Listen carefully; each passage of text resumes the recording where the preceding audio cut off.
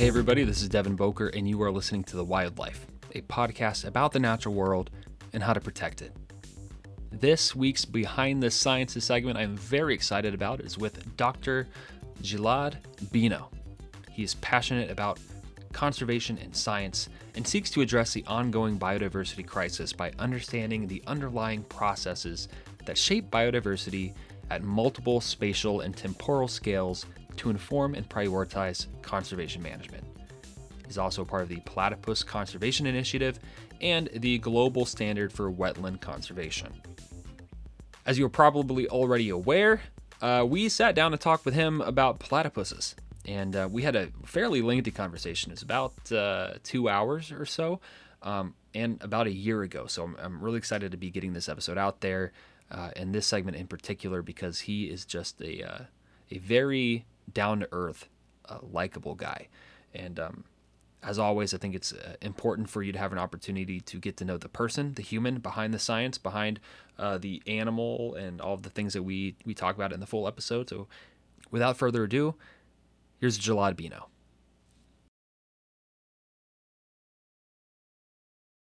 Hello, my name is Gilad Bino. I'm an ecologist, conservation-minded scientist. Yeah, Sure. currently living in Australia. Sure. And I've been working and dedicating kind of my life towards, ecology and conservation. And I finished my PhD coming up on 9 years now, Nice. and I've been kind of a full-time researcher since. Have you always been interested in science? I remember I was always driven and focused on, I was spending a lot of time outdoors. I was growing up in Israel. There's not much wilderness there, but I think I was spending a lot of times outdoors, and I loved, animals. And I remember when I was a kid, I volunteered at the zoo. And that was kind of a great, unique experience. I kind of knew that I wanted to focus on something to do with animals, and I was becoming aware of, certain issues around, the extinction of species and destruction of habitat and things like that. So I kind of slowly focused more, that I realized I wanted to be an ecologist and focused on conservation. But yeah, it was interesting. I wasn't very academic to start off with. Like high school, I don't think I would consider myself a good student or anything like that. It was I didn't, when I applied to uni, to undergrad life sciences, I didn't have the good enough grades to actually get accepted. And I kind of had to enroll in earth sciences that had lower, required lower quality qualifications. And then, but in uni, I kind of persevered, and I think I really became very passionate. And I think uni was where I really taught myself how to learn, I think. Yeah. How to actually, become what's the word? Studious, right? Studious. Studious. Yes. Yeah. Thanks. Sorry about English is not my native tongue. I know I might sound. I grew up anyway. Hebrew is like the thing. But so if I get stuck in words, Oh, it's okay. Please feel free to correct me. Yeah. So, but in uni, I like it. It's like something clicked, and I really became like a hardworking kind of thing, and focused. And once you do something that you're passionate about. Yeah.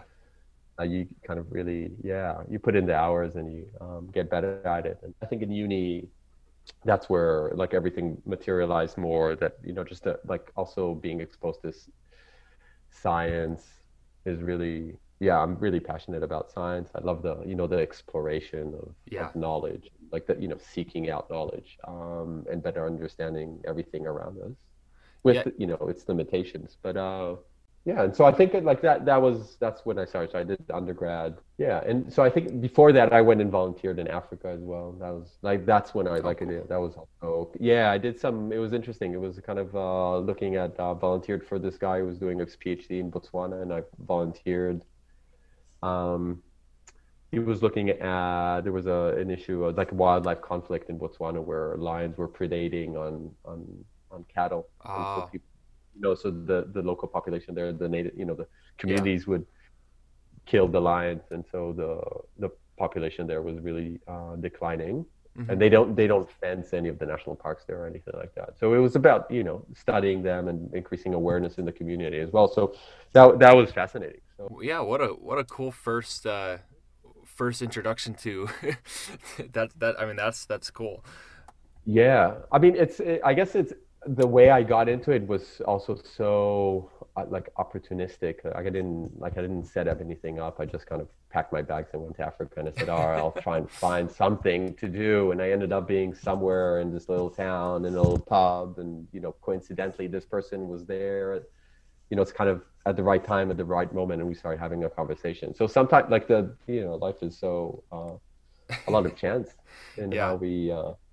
how we go about our lives. Yes, it is. Um, yeah, so I guess to answer your question, have I always been interested in science? I think I have been interested and passionate about science for it's been almost 20 years now, I guess. Hmm. Yeah, so I did undergrad and then I did masters, and then so that was in Israel, Hmm. and then I moved to Australia and I did my PhD here, and Sure. then rolled into kind of like a postdoc.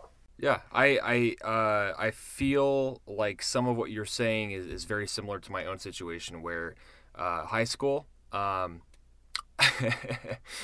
I can't say with any honesty that I took it seriously, and that's funny because I'm now a high school teacher, and I Yeah. get frustrated with my students sometimes, and I'm like, I did the same thing. I can't even be mad about it.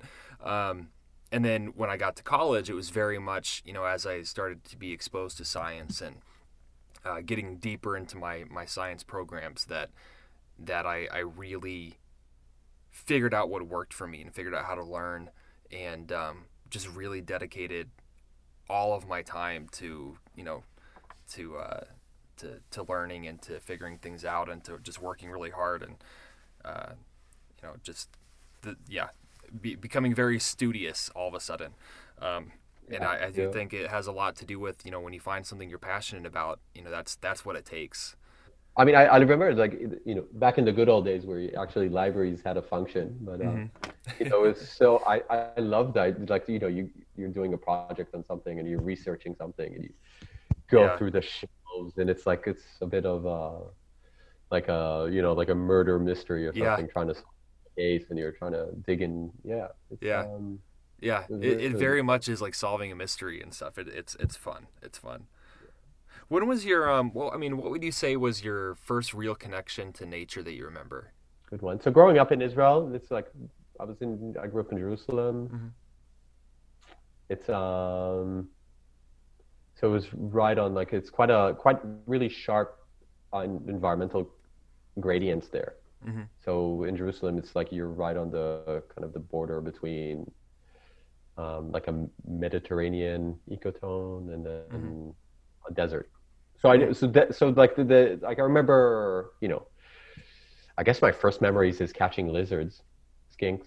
Oh, fun. Yeah, going down to the valley and turning rocks and looking for skinks and scorpions and stuff like that. Um, that would probably have, yeah. But then it's interesting because you know how like when you grow up somewhere, like all the sights and sounds and smells, like they come Yeah, like hardwired into your yeah. psyche.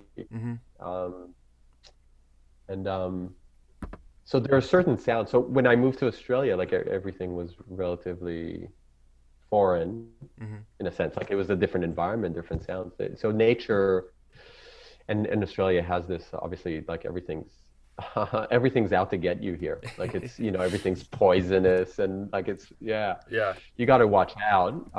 It's very humbling. I like that. Like that notion, that feeling that you're when you go into the wilderness, you're kind of a bit of a guest. You're yeah. not really like, you don't own the place kind of thing.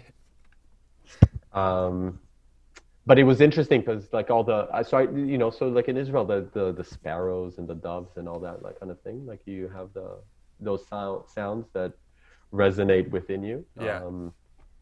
And in Australia, it took a while. But yeah, to get comfortable and familiarized with the Australian environment. Yeah, Yeah, Australia so is definitely an interesting. I have not been, and it's on the very very very top of my list. And um, my wife not so much because she sees things and is like, no, I have no interest in going. And the latest thing was that story about the family who was camping and the robber crabs. They had like 55 robber crabs show up at their campsite while they were eating. And in the pictures of it, she's just like, nope. I don't. I'm not sure I know that story. What they started eating their They, food or yeah. eating It's kind of an interesting sight because it's nighttime and it's this family who's camping and they have a campfire set up and they're eating, and in these pictures it's just like 55 baseball glove size crabs, crawling around the campsite and getting into food and. And she's just like, yeah, we're not doing that. No, I mean here it's crazy. Even the ants are out to get you. Like there's like these jumping green tree ants Ooh, or something, and they huh. go. You're hiking, and they'll start very aggressively. They'll start jumping towards you, and a bite is painful. Like you get this like searing, burning pain for like for 10, 15 minutes. Wow. And then it is like for another 3, 4 days afterwards. Wow. So yeah, even the ants are and then you get the ticks and you get the snakes and the Yeah. spiders and like it's not I remember like every time whenever if we go New Zealand, I love New Zealand. So you go to New Zealand and it's like like such a respite from like you can just lie down wherever you want. Like the worst thing that could happen is a butterfly will kind of kiss you. I guess that's so it is. Australia is quite an interesting continent.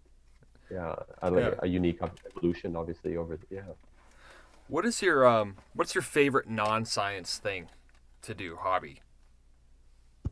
That's quite easy, to be honest. I'm board games, tabletop games. Sure. I know. Yeah, very passionate about them. They've really developed in the past, I don't know, maybe 10 years or They so. have. I don't know. Are you familiar with any of like I'm talking about like the serious, deep thinking kind of board games and all of those kind of genres or? Some. I have a friend who's very, very. I don't know if there's a board game that they don't have. Yeah, Almost, yeah, one of those. It's such a, yeah. and I always intend to get really invested in playing one and exploring one, and then it most of the time doesn't end up working out because of scheduling and things like that. But they've got everything, and might as well own a board game shop. Yeah, yeah. That's kind of my fallback, or if I don't, if academia doesn't, for some reason, I decide to get off the wagon. I think maybe a board game shop or something, having like maybe a board game lounge or something. Oh, that's cool. Yeah. When did Yeah. So I definitely like board games, like, and they're really interesting, like the mechanics. Yeah. Like you've got the different worker placement versus hmm like deck building and Yeah. intuition. Like they really tap into different themes and styles, and really Yeah. nice.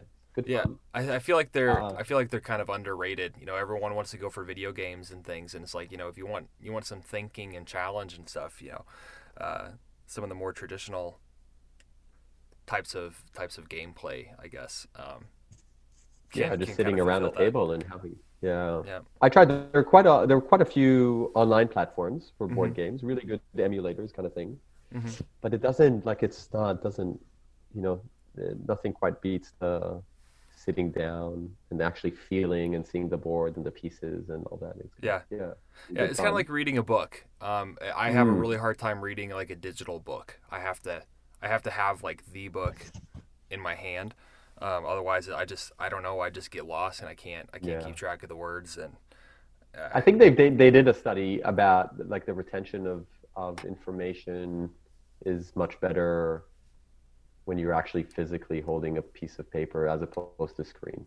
that's interesting. So, I also like Dungeons and Dragons role playing. That's good fun. Have you ever done those? I haven't yet, and I've just been kind of waiting for the invite.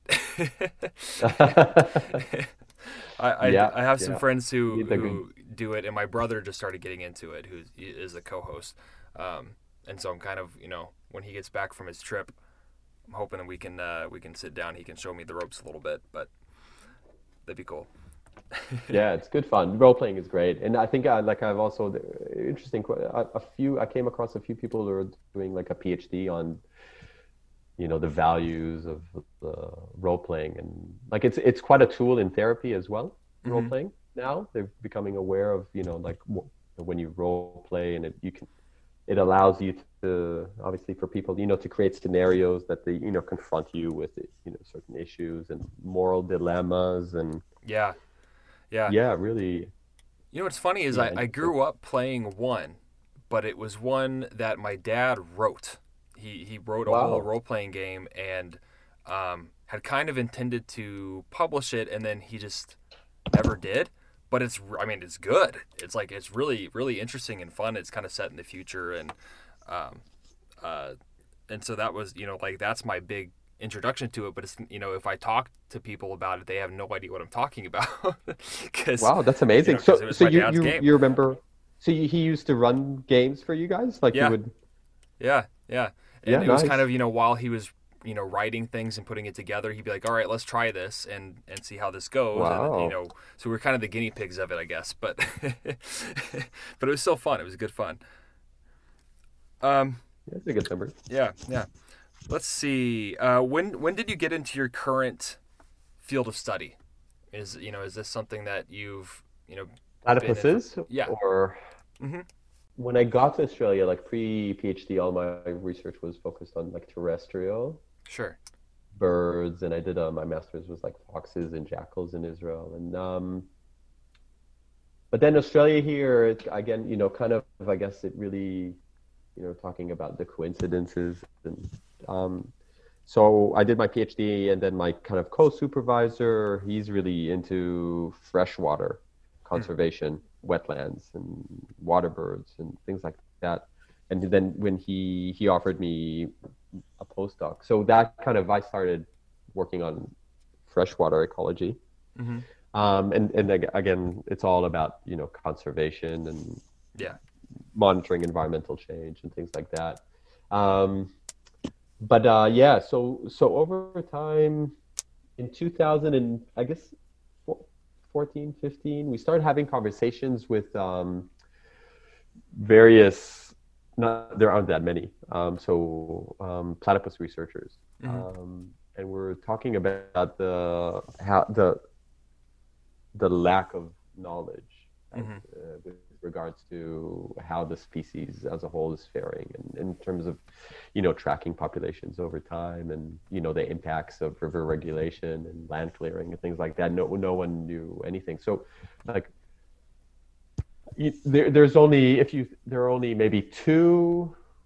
Like, I guess we can chat about it again, come back later. But there are only maybe two long-term monitoring studies of platypuses Oh in wow. Australia, and that's only and they're relatively localized. One is like in the peri-urban environment in Melbourne, another one is just another river somewhere else. And Mm. so like it doesn't give you at a across the entire extent of a species. Yeah. And Yeah. we're talking about like continental scale, so there wasn't hardly any information. Wow. That's About, surprising. yeah, you'd think, yeah, exactly. You'd think that, like, such an iconic species, but it comes back like, yeah, we'll dive, I guess, straight into that. But so out of sight, out of mind, kind of thing. Mm. Everyone assumed that platypuses were doing like, yeah, okay, they're in the rivers, and because they're nocturnal, Hmm. so the best time to see them if you're without is like dusk or dawn. Mm. You have to put in the effort. You have to go down to the kind of the river or the creek, and wait there for. So they're really, they don't get observed that often. Hmm. Um, so we put in like a big grant for government funding. So it was kind of they have this scheme here. It's like a linkage project where you partner up with industry or NGOs or anyone, and they give you, like, for every dollar that they give bring to the table, the government will give you, there's like 1 to 3. So Oh, it's a great mechanism for leveraging real world needs in a sense. There are people out there that need something, mm-hmm. and they're willing to put in, a few dollars in a sense, and so the grant gets assessed, and then the government can like top it up. Yeah. So we put in for one of those. Yeah, I don't know, it's like success rates generally, the grants, there's such a kind of hit and miss. But so, chances are about 30% for these grants. Oh, wow. Yeah. So again, coming back to like, it's all a matter of like just the chance, the random chance. So you throw your dice, and yeah, so we Yeah. got this grant. Nice. And that got me working on the platypus. So the idea was, all right, we've got money now for 3 years, and so what are we going to focus on? And so we set out to survey. We did like 3 intensive survey years focusing on different river catchments across, I would say across Australia, but it's, it's a continent. But Yeah. so we kind of picked 3 years, and we focused on trying to, in New South Wales and Victoria, trying to look at surveying platypuses. So first of all, just to see how they're doing in various rivers, but also focusing on the impact of large dams and river regulations. So large dams obviously disrupt the natural flow regime of rivers, so they, Yeah. Stop water and take it out, and they pump it somewhere else. And the timing of water can be changed, and there's water like temperature pollution, so it becomes Yeah. cold water. So there are a whole range of different issues with dams. So we were looking at the potential impact of river regulation on platypuses. So the survey was like kind of designed we did like above and below dam, Oh, and sure. Yeah. contrasting that. So we did surveying populations above a dam, below a dam, and then kind of an adjacent free-flowing river to give us, because there are obviously, across the species range, there are differences in Yeah. habitat quality and resources. And so, populations might, so you want to, when you're doing like a bit of a, scientific study, you need to, I guess the design needs to allow you to test for effects. So yeah, you have to like a control, and you haven't impacted. So that was the design. Mm-hmm. And we did all that for 3 years. That was really intensive. Like the first year, I was like for about 6 months, I was doing week on, week off. Wow. So that was really intense. Yeah. Yeah. So that was my daughter was born just at that time. So it was a bit intense, but it was very, at some point I was doing week there, like a week in the field, fully immersive, and then coming back home, like you kind of don't really know where you are at any given moment. It's a bit weird. Yeah, I can imagine.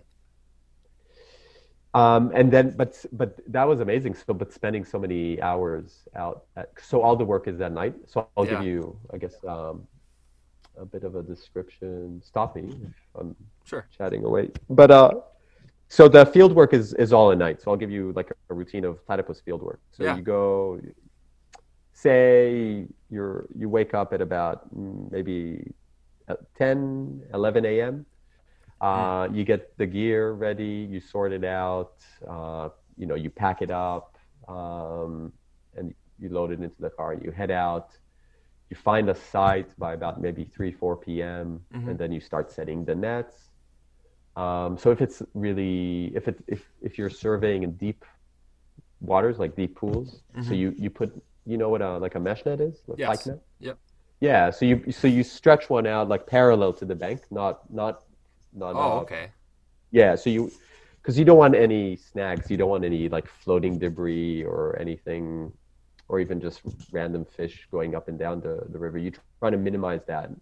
So what you do is you run it parallel to the bank, and then platypuses in the pool, when they forage, so they dive from side to side kind of thing. And as they're diving, they get caught in the net, and then they surface. And then you go out with a little tinny.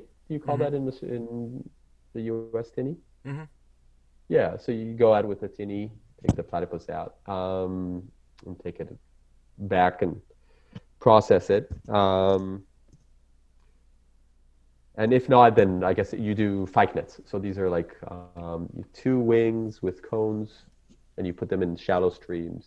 Oh, okay. And they have these, like, you have these chambers. And Yeah. so you're putting them in pairs, one facing up and one facing down. And then, if a platypus is kind of moving along the creek, it goes through these chambers and gets caught in there. And then you check these nets, every 2-3 hours. Yeah. So you usually, I guess, you'd work almost throughout the night, and then you finish, you process, you get back maybe at 6 a.m., sleep, and then the cycle continues. Wow. Yeah. So it's really very intensive, and it's all at night kind of thing. You really have to be a nocturnal person. Yeah, I would think. So something else that we do is we have a book club, and so we always ask our guest if they have any book recommendations, whether it's specifically related to your study area or science or nature or something else, and we like to share that with folks. So I'm going to underwhelm everyone. If you have any recommendations, sometimes people just have a field guide that they want people to check out. So yeah. Really okay, interesting. Because all my time, I spend so much time reading academic literature. I just at some point, in my off time, I just go escapism and I dive into. Yeah. I like science fiction and fantasy and things like that. That's my go-to.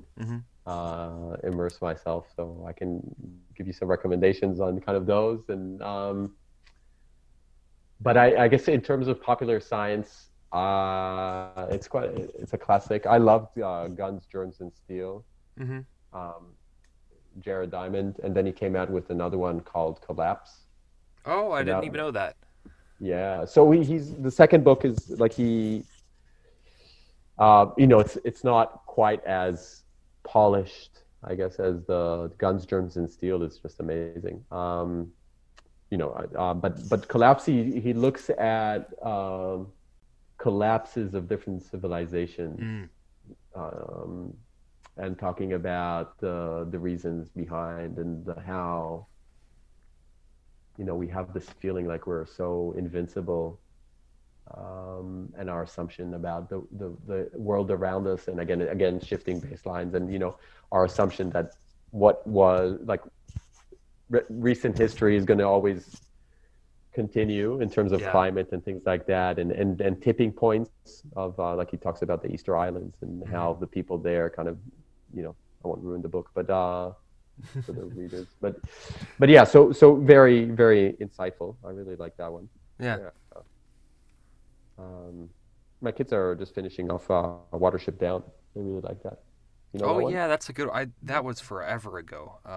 That I read that one, but that's a good one. Yeah, that's a good one. So they're really they're talking about, they're coming by and telling me about what's going on. Yeah, interesting. Let's see.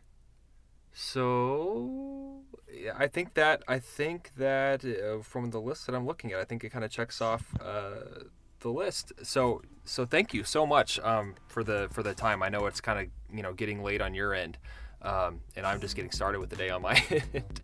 So well, like I said, I'm quite an external person, so I've got a few more hours ahead of me. I just thank you a lot. Thank you for listening, and stay tuned for the full-length episode about platypuses coming out later this week. I'm Devin Boker. Peace out, Rainbow Trout.